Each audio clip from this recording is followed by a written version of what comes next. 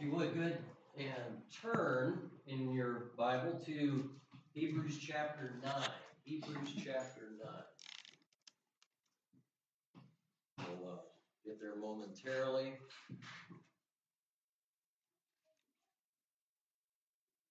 There's a lot of sickness going around, so obviously that'll pass soon. And maybe it doesn't go around any more than it has. Some have asked, and we didn't know yet, but just for your information, Grace's heart catheterization is scheduled for Tuesday, June 6th. I think Tuesday, June 6th. So, if you would be praying for her, of course, in that. She's rather anxious about it, as I guess is understandable. Yeah. But anyway, Hebrews chapter 9. We'll get there in just a minute. We've already started into this chapter, but I thought here, just with this, maybe we ought to do a quiz or a test this morning. Andy calls them games. Fewer people put on the spot. Members are sick, but anyway, so keep in mind, all right, with the big picture in the book of Hebrews, all right. The book of Hebrews begins by presenting the superiority of Christ because of his what? First P word, remember? His person, all right, because of who he is. And it makes sense, it's foundational to everything. Because if he's not who he is, then what he did is not significant, not as significant, of course, but his person. And then there were three aspects of that were argued for in the first several chapters there in Hebrews. And of course, first was what? Regarding his person, superior person, it started with his deity. All right, deity, then his humanity, his superior humanity, and then also his faithfulness. And it stressed that he and he alone, of course, was completely faithful to everything that God the Father had given him to do. And then in the big picture, the big argument of the book of Hebrews, it moved on from his person to talking about his superior priesthood. All right, and then we'll get to the superior principle, faith in Christ, in just another chapter or so. But his superior priesthood. And there's several areas that are highlighted, that are emphasized, I guess you could say, concerning his priesthood. And obviously they're all given in comparison to the Levitical priesthood, the old priesthood, all right? And but there's really, you could say, 5 areas that are emphasized. We haven't looked at them all yet regarding his priesthood. Does anybody remember? We've looked at several of these so far, but anybody remember what these are? As far as the outline that we put up, for alliteration's sake, they've all began with S. All right. First of all was There's something with Melchizedek? The source of his priesthood, all right? In other words, where his priesthoods come from, what it's based on. And he's a priest after the order of Melchizedek, which in the presentation of Hebrews is demonstrated as being superior to the Levitical priests, because they all came, number one, after, but also they did homage, if I can say it that way, to Melchizedek when Abraham did. All right? And anyway, in that. So it starts out with that. He's a priest after the order of Melchizedek. And one of the things that is emphasized in chapter 7 of Hebrews, particularly about that, is Melchizedek is said to have had and to have an unchangeable priesthood. In other words, you could say he's always been a priest. Remember that in Genesis 14, when he's first introduced on the scene, the very first description given about him, if I remember right, is that he was the priest of the Most High God. Actually, I think King of Salem first, but then the priest of the Most High God.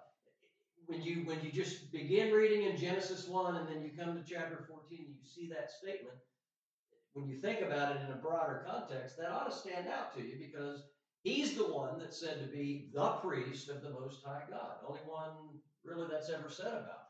And then the Levitical priesthood is brought into the picture many years later. And obviously then, as Hebrews argues, for some very specific and temporary purposes. All right? And so his priesthood, because of its source, is superior. And then another S, all right? We haven't looked at all these yet. We're actually in the fourth of these, but anybody remember what another area of his priesthood that's presented as being superior to the Levitical priesthood would be? Not only because of his source, but then it moved on to talking about his,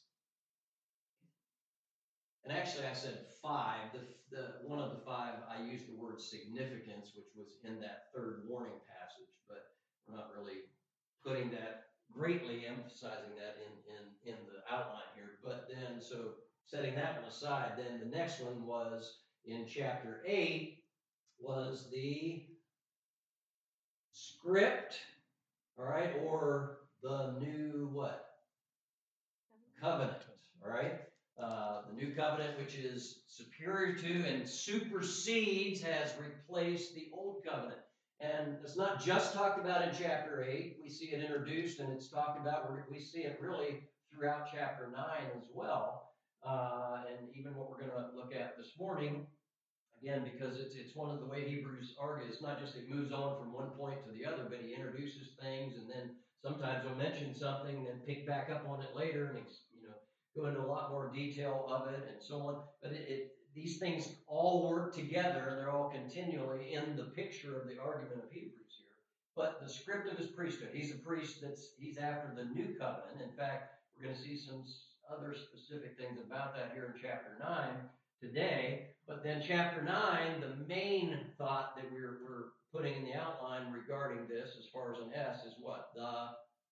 His priesthood is superior not only because of its source and because of the script, the new covenant, but because of where he operates, the sanctuary, all right?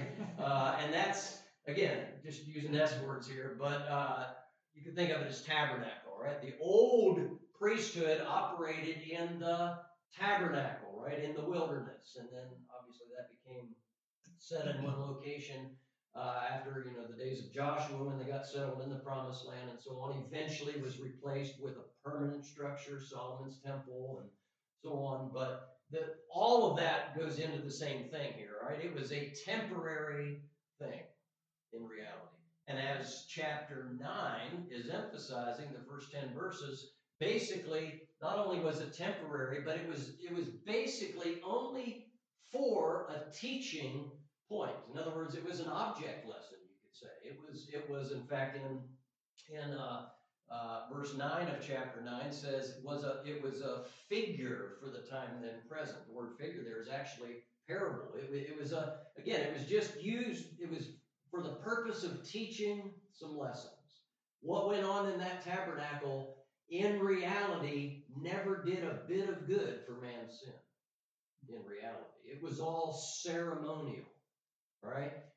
Now, the only good, if you could say, that it was because they were doing what God said. And as long as they did what God said and believed God's word, then that was good for them. Okay. But what went on there was never the basis for God forgiving sin. God has always and only always looked at what Christ did as the basis for forgiving sins. Now, keep in mind, God's eternal. He's omniscient, so it's not like, like us, we're bound by time. We think of things as past, present, future. In God's mind, Christ, again, that's all he's ever seen as a basis for forgiving sin is Christ. He didn't, say, well, they did this until Christ. No, he's just always seen Christ as the basis for forgiveness of sins and providing salvation. All right. And so the sanctuary, he serves in a better sanctuary. We're going to see more of that. And then in chapter 10, the last S is, and it's talked about in chapter 9 as well, but the sacrifice of his priesthood. In other words, what he offered up is far superior to those animal sacrifices that were offered throughout the Old Testament. All right, and again, it's not that they were wrong, because God told them to do certain things. And even before the Mosaic Law, by the way, men offered sacrifices, offered animal sacrifices. I mean, think about it this way. Who is the first one in the Bible, historically speaking? Who's the first one that we see offering an animal sacrifice? Actually, before Abel, but Genesis 3, God himself, all right? So, I mean, he's the one that set the example, the pattern for that to be done. Abel followed that, and others. In fact, again, because in Hebrews 11, we'll get there here in time, mentions that by faith Abel offered. So in other words, anything that's done by faith means it's a response to what God had said. So God had obviously given instructions concerning those sacrifices. They're not recorded for us in Genesis 3, 4, and so on. But obviously he had given those instructions, because Abel, he did what he did by faith, Hebrews 11 says. That means he was responding to what God said. He trusted God's word, took God at his word, did what God said. On the other hand, Cain's offering was rejected because obviously it didn't have blood, okay, but because he didn't do what God said. He did what he thought. It was his way, which again is a number of these things, we don't have everything that occurred in history for us in the Bible, but we have things that God wants us to know, and therefore an example, right? Cain is the example of man's religion. Man coming up with some, because as Romans 1 says, his vain imaginations, coming up with some way that he can do something to please God or to earn standing with God. And obviously none of that works. The only thing that brings one into a good standing with God is faith, is by doing what God said, taking God at his word, right? And we see that clearly. All right, so those are the reasons given in Hebrews concerning Christ's sacrifice. The passage of scripture that we're going to get into this morning is I was thinking about this on the way here, what words to use here, and I'm still at a loss for this, because these are some of the most sacred verses in all the Bible, I believe, what we have in this next portion here in the book of Hebrews. This is, I think you could look at it this way. Hebrews chapter 9, verse 11 through, say, chapter 10, verse 18. These are, to the book of Hebrews, what I would consider, say, Romans chapter 3, verses 19 through 28, being to the book of Romans. It's the crux of the whole argument of what Romans is about, really. I mean, the book of Romans is a systematic explanation of the doctrines of salvation, but it's looking at it more from probably what you could say a legal standpoint. Hebrews looks at salvation from a whole different viewpoint. It looks at it from the viewpoint of the priestly work that went on by Christ and how that secured salvation for us. Not from the legal standpoint, but from a priestly standpoint.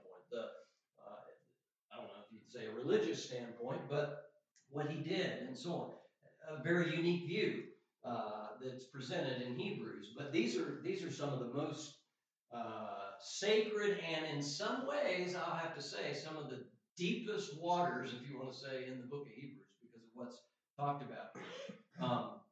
But we have, as chapter 8 started, remember it talked about this is the sum of what we have. We have such an high priest, all right, who is, and if I could even read my writing here, who is after the order of Melchizedek, who is set down at the right hand of the throne of God, who did his service in the true heavenly sanctuary, who offered the perfect sacrifice, and he did it to fulfill the new and better covenant. All right, and I'll just leave that at that for introductory remarks. So let's go ahead and have a word of prayer. Excuse me, then we'll jump in here to chapter 9. All right, Father, this morning as we look at this passage of scripture, we realize we're missing some folks this morning due to sickness and so on. I pray that you help them work in each of those lives who are affected by that, both whether it's kids, parents taking care of them, and all of this, or whether it's some of the adults that are sick as well. But we just pray you'd work and bring health back and all of that, so not just that people can get on with normality of life, but so people can be assembled together again in church and so on. But Lord, help us this morning as we look at this portion of Scripture. Help us to, number one, be faithful to your word, have the mind of Christ, the helping of the Holy Spirit as we look at this passage, but also, Lord, to have the deepest and sincerest of appreciation for what Christ has done. Lord, we obviously could never thank you enough for what you've done and for what the Lord Jesus has done for us. But we just offer up this word of thanks. Help us to love you as we should. It's in Jesus' name we pray. Amen. All right, Hebrews 9, the sanctuary of his priesthood. First 10 verses, we somewhat looked at these last week. Again, they present the old tabernacle, the old priesthood here, all right? And the place is described, and there's not a great detail about it here, but it just kind of gives an overall general description of kind of what went on in that tabernacle and how that there was certain furniture involved there and the various things. And, on a daily basis, the priest went into that first, as he calls it, the first tabernacle, the holy, what we generally call the holy place, the first room inside the tent when the priest went in. But then it specifies that into the second tent, the second room, only one man was ever allowed in there. I mean, that's amazing when you stop and think about that. That just that whoever the high priest was at the time, obviously that changed when he died and it was passed on and so on. But during the life of that high priest, he was the only man ever allowed inside that tent, into that room of the tabernacle. That's it. I mean, if you think about it, put yourself in his shoes for a second. I mean, that's a great weight if you think about it. I mean, some people are, well, he was privileged. Well, really, it wasn't necessarily a privilege as such. It was a great responsibility that he had. And he, I can imagine if, in the mindset as that Day of Atonement approached and you had to do that, I mean, that was a fearful thing, right? He had to trust God, okay? And faith was obviously involved in it on his part personally, and then the people trusting God's word that, God would atone for another year of their sin through what was done there. But that was fearful, a fearful thing, I would think, to go through that and know that, in a way, the weight of the nation was on your shoulders on that day. And you better make sure you did exactly what God said and all of that. And these first 10 verses just kind of give an overview of that. And there's an emphasis put on not just all the things that the priest did. There were many things and daily things that the priest did. But that one day a year, that Day of Atonement, in fact, it's described for us in Leviticus chapter 16. I encourage you to read that. We're not going to take time this morning to go back there and look at it. But if you would say there was one day that was the holiest day of the year for the Jews, it was the Day of Atonement.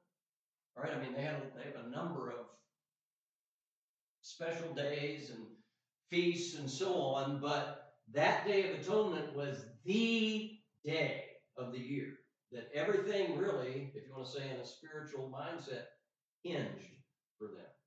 And that's what is being used here as comparison to what Christ did, all right, or Christ's work surpassing that here. Because if you think about it, if the writer of Hebrews can establish that that's the greatest day for the Jewish faith, all right, and Christ's work is far better than that, then obviously he wins in the argument, the comparison of things, all right? And so that's what's in the background, the mindset here for this. But in these verses, it's describing, right? This place was described, its performance was defined there in verses 6 through 8, mostly 6 and 7, but how the priest went in on the high priest once on that day, that specific place, all right? But then he specifies in verses 8 through 10 that it was never intended to be on, it It was a temporary thing. It was always intended by God to be temporary. He says in verse 8, the Holy Ghost, this signifying, that's the idea of clarifying, that the way into the holiest of all was not yet made manifest, while as the first tabernacle was yet standing. As long as that was going on, the Holy Ghost was making it clear that there was no direct access to God on behalf of people. Only that high priest once a year could go into that tent with following the specified procedure on behalf of the people. They couldn't do it. All right, there was no direct access. And then he says in verse 9, it was a figure. We've talked about that. For that present time back then, in which were offered both gift sacrifices. Notice that it says, could not make him that did the service perfect as pertaining to conscience, which stood only in meats and drinks and divers washings and carnal ordinances imposed on them until the time of Reformation. And the idea is obviously there was no real efficacy in what was done there. It was only a ceremonial thing. It never really was a basis for anything really spiritual, right? Again, they were just doing what God said to do, and God was using it as a lesson, a teaching tool, all right? In God's mind, he's always and only ever seen Christ's work, his sacrifice, as the basis for forgiveness of sin. Even in that time, God already saw Christ. I mean, as First Peter says, he was slain before the foundation of the world. That's not talking about a historical thing, but the point being, in God's mind, he knew it, he's seen it, and that's always been his basis for being able to deal with man, is Christ. All right? But he did things differently until Christ's time came, if you want to say, for purposes of teaching and revealing himself, revealing things about man. The law demonstrated man's inability to do anything right before God on his own. All right? I mean, that was one of the whole big things about the law and the tabernacle. According to these verses, part of the point was to show that there was not any ability on man to be able to access God. All right? And there was a veil there for a reason, to keep them out. And it's not that God didn't want to have a relationship. But he's teaching them again. Man on his own accord cannot access God. He's separated. He's cut off because of his sin.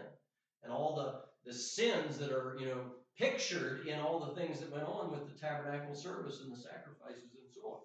All right, but it's permanence denied. Let's move on now. Verse 11. Verses 11 through 23, really the next section here, next paragraph, so if you want to say, make the contrast now between that old that was temporary and now Christ and the new. In fact, if you look at the wording in verse 11, the new, greater, more perfect tabernacle that's talked about. In contrast to that Levitical system, all right? There's, and if I had the PowerPoint up here, this would be the first thing under this new heading. Christ has arrived and completed his priestly work, verses 11 through 12. But Christ, being come and high priest of good things to come, by a greater and more perfect tabernacle, not made with hands, that is to say, not of this building, neither by the blood of goats and calves, but by his own blood, he entered in once into the holy place, having obtained eternal redemption for us. Now, there's a lot in these verses, okay? But you'll notice that verses 11 and 12, they're one sentence. They go together. It's one statement here, all right? But Christ being come and high priest. The idea is, all right, Christ has arrived. When it says Christ being come, it's kind of not normal wording for us today, but the idea is Christ has come. He has, and the word, it's not like just the word come. It's he's arrived. He's appeared. All right. Now think about this again from the whole Hebrew perspective and even the whole biblical perspective. The Old Testament basically prophesied that Christ, Messiah, remember words Christ and Messiah interchangeable basically, all right, just difference of language, but Messiah would come. Christ would come. Now, the writer of Hebrews is saying he's arrived. He has appeared. He has come. right? That's important for, I mean, it was a historical fact. There was no denying the historical factual basis of Jesus being here already, right? Remember the argument that Paul used as he went into the synagogues and began to evangelize? Like Acts 17, for instance, says that he went in, and I might misquote a little bit, but the general idea is he went in and he reasoned from the scriptures. Took him back to the Old Testament scriptures. He reasoned from the scriptures that Christ had to suffer and die. Then he moved to the point that this Jesus is Christ. Right? He laid the principles you see from the Old Testament. Christ had to do this and this and this. Now look, Jesus did that. He's the Messiah. All right, that was the logic that Paul used in addressing the Jews with the gospel. All right, and the writer of Hebrews, whether it was Paul or not, I think it probably was, but regardless of who it was, all right, he's kind of using the same approach. He's laying out principles of the Old Testament. Now he's specifically saying, all right, Christ, Jesus, he's fulfilled this, all right? But he says that Christ has arrived. He's completed his priestly work. Christ being come. Again, Messiah has arrived. He's appeared. He's already come, okay? He has arrived, and then it says good things are about to come. Again, the wording's a little different for us today here, but he says he's the high priest of good things to come. He's appeared, and because he is here, because he's come and done something, good things are now available. They are, the wording of it, think of this from that standpoint, they're about to come, all right? But now that he's fulfilled it, it's there, it's available, all right? So good things have arrived through Christ. These good things came as of now, as of his arriving, through his ministry in that greater and more perfect tabernacle that he's talking about here. Right? Through what Christ has done, he's come, he's fulfilled that Old Testament picture, and now good things are available. Compared to the Old Testament, now there's good things. That's the idea. The Old Covenant, that Mosaic, that Levitical system, all right, there was really nothing good, nothing effective in it. But through what Christ has done, there are plenty of good things now, is kind of the picture here. All right?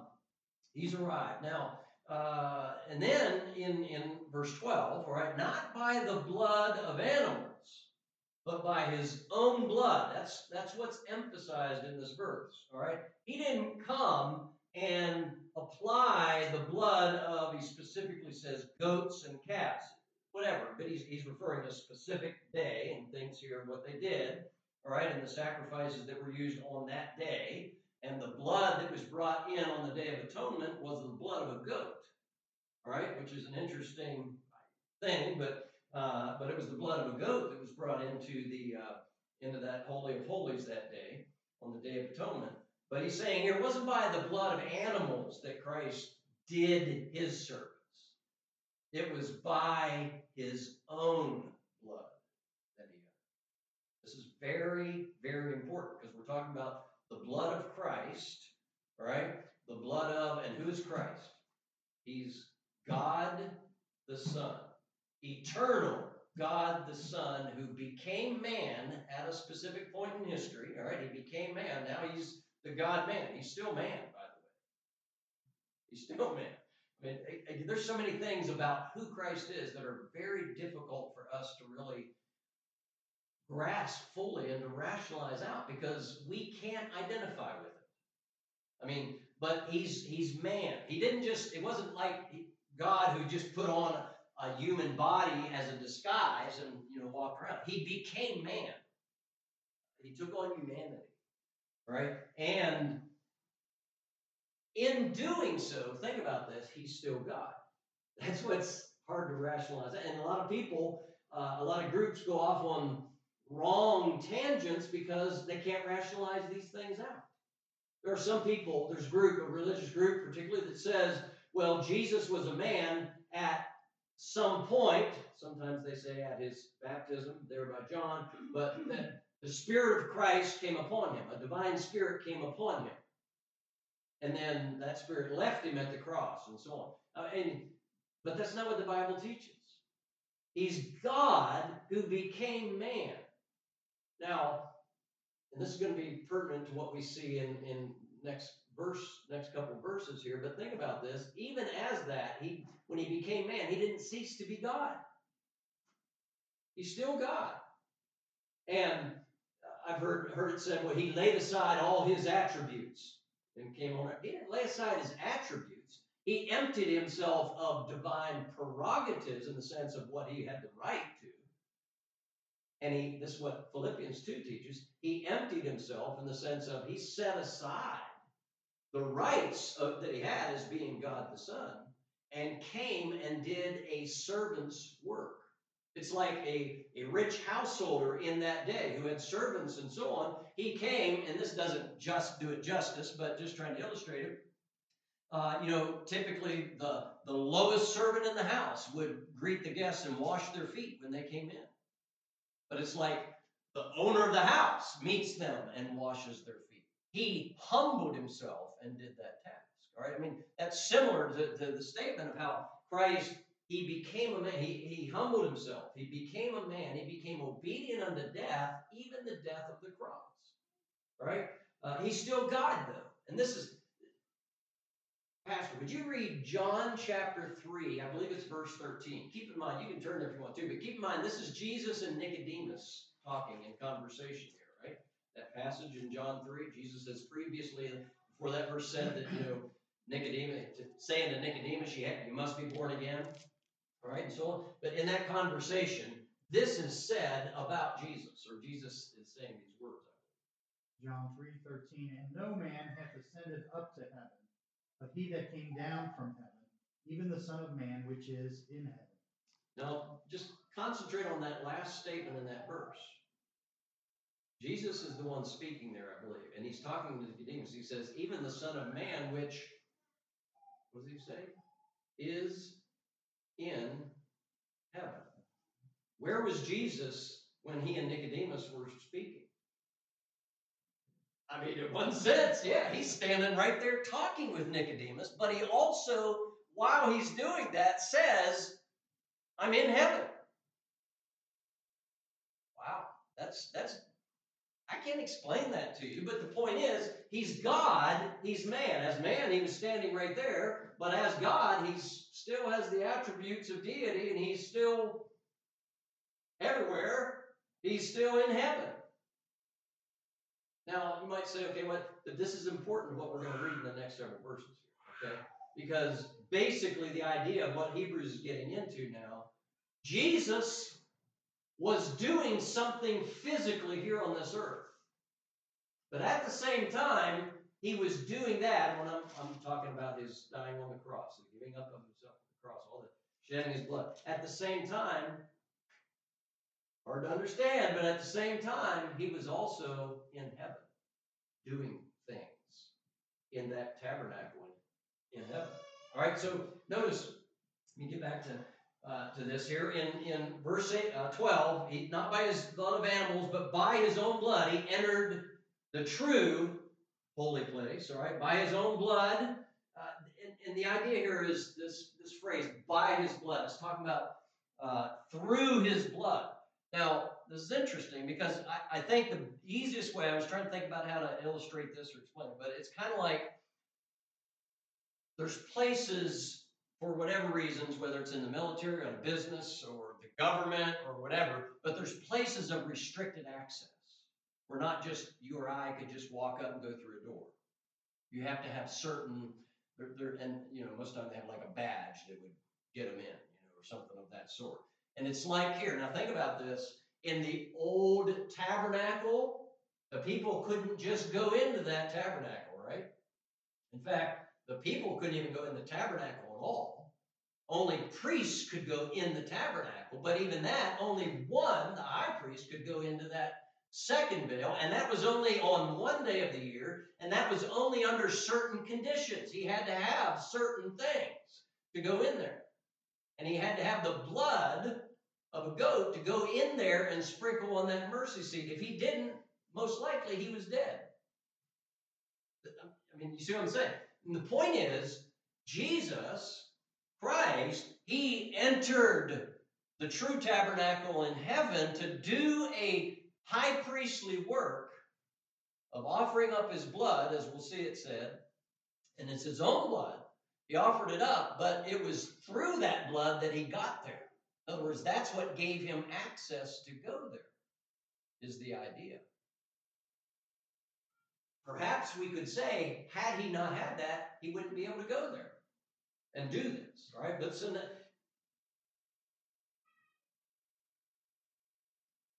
but through his blood, he enters, okay? And notice also, it says in verse 12, he entered in, and the emphasis of the word once here, it says by his blood, he entered in once into the holy place.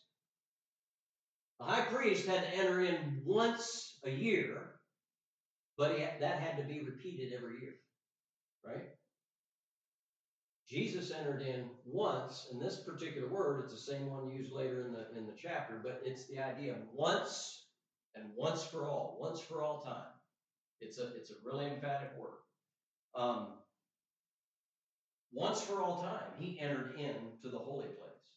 And in doing so, he obtained eternal redemption for us, based on what he did here on earth, Jesus on the cross, and if I can word it this way to kind of help us in understanding, Christ in heaven, all right?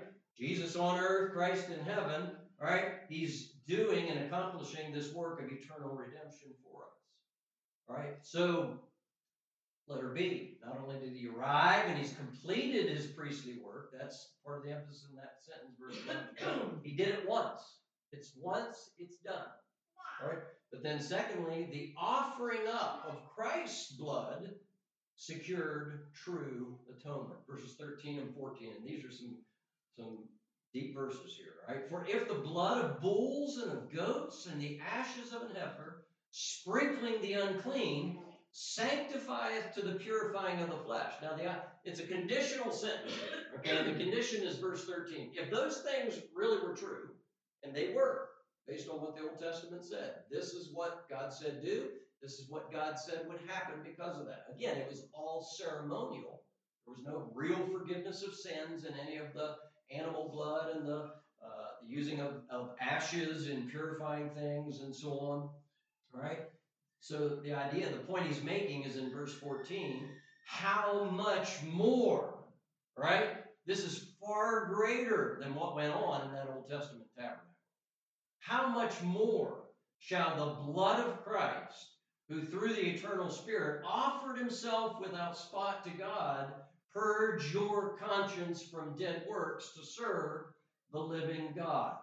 All right? So the offering up of Christ's blood secured true atonement. Verse 13, 14. First of all, you see a comparison of his blood versus the blood of animals. All right? The blood of animals was prescribed by God, but it was only pictorial. Remember, there was really no real effect of a sheep's blood or a goat's blood or a bull's blood.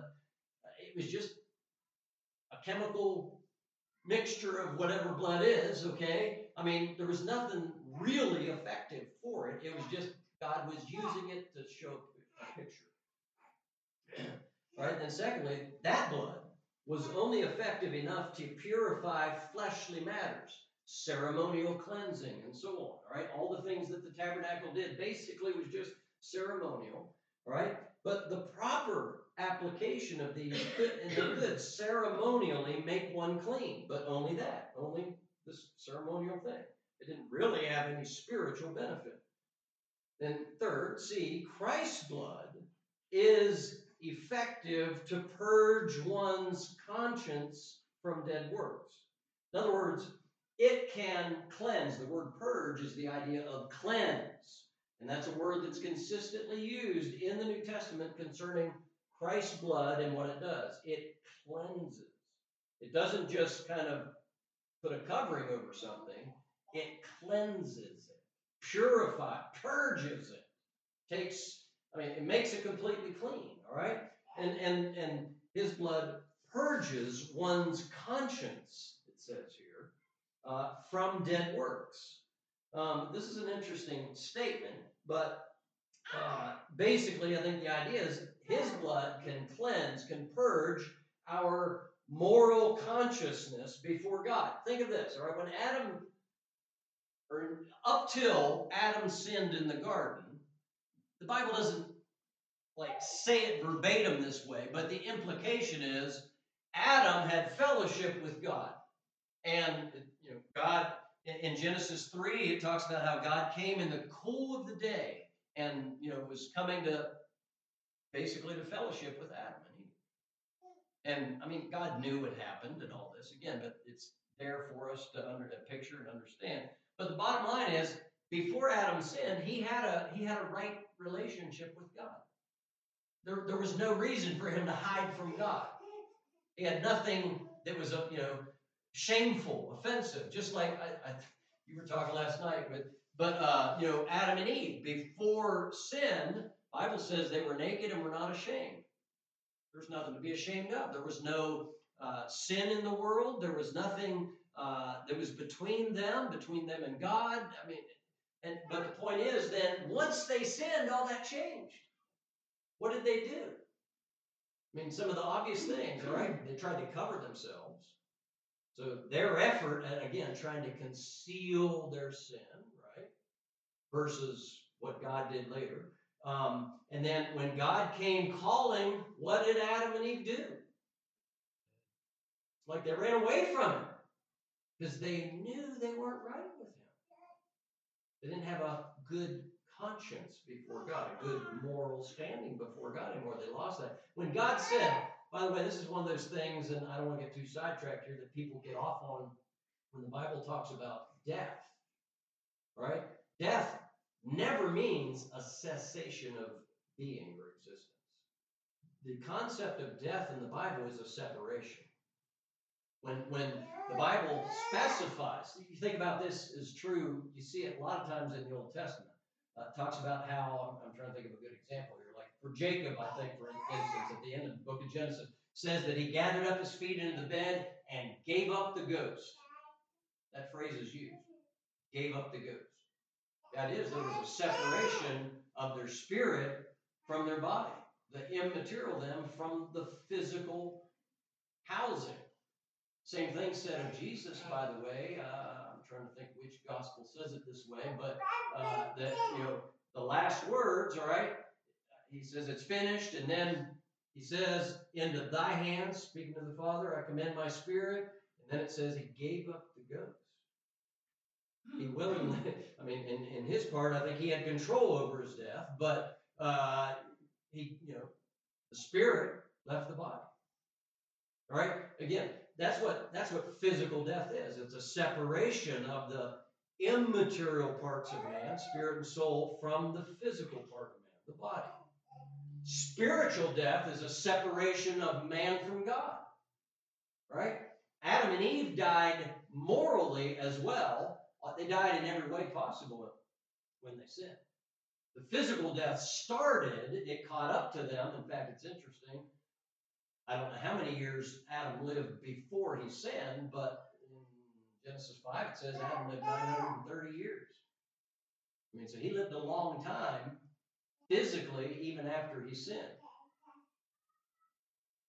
There's a lot of that. Maybe that just shows how great God's work in creation was. It took that long for death to overcome, that physical death to overcome Adam at that point. But you can see clearly they died morally right there. Because they were ashamed, they ran from God, they didn't have that relationship with God anymore that they had. Right? And the point is, okay, Christ's blood is effective to be able to right that relationship with man and God. To right man's relationship to God. But only Christ's blood can do that. The blood of animals can't do that. I mean, in the garden, God obviously sacrificed. Some people theorize it was lambs, whatever. I don't know. The Bible doesn't say, but it says that Genesis 3 does say that God covered. He gave Adam and Eve coats of skins, obviously animal skins. Where do animal skins come from? Animals, all right? So some innocent animals had to die because of Adam's sin in the garden. Again, you start seeing pictures. even then. And in Moses' day, all these other intricate pictures involved in the Levitical system were introduced by God to teach, to show what ultimately Christ fulfilled. Right? But Christ's blood is what's effective to right man's relationship to God. Not anything else. There is absolutely no other ingredient, if I can say it that way, in all the universe that can make a man right before God besides Christ's blood. Only thing. And Hebrews 9 is saying that Christ offered up that blood in heaven. I'm thinking we're going to stop here because the rest of what's in those verses, there's a whole other part of those verses I want to talk about, and we will not have time in a couple minutes to do that justice. Okay, so I'd like to save that for the next time. But just close with this emphasis. That's one of the emphasis in these verses. It's only Christ's blood that can do that kind of cleansing and purifying effect, have that effect on us, to make us right with God. Only through the blood of Christ, right? And obviously nothing else. Not our works, not our service, nothing else. They're just dead works. But only through what Christ has done can we be made right with God. And again, we're just going to have to stop there. Father, thank you for the word. Thank you for this just wonderful passage of Scripture that we kind of just got into, really.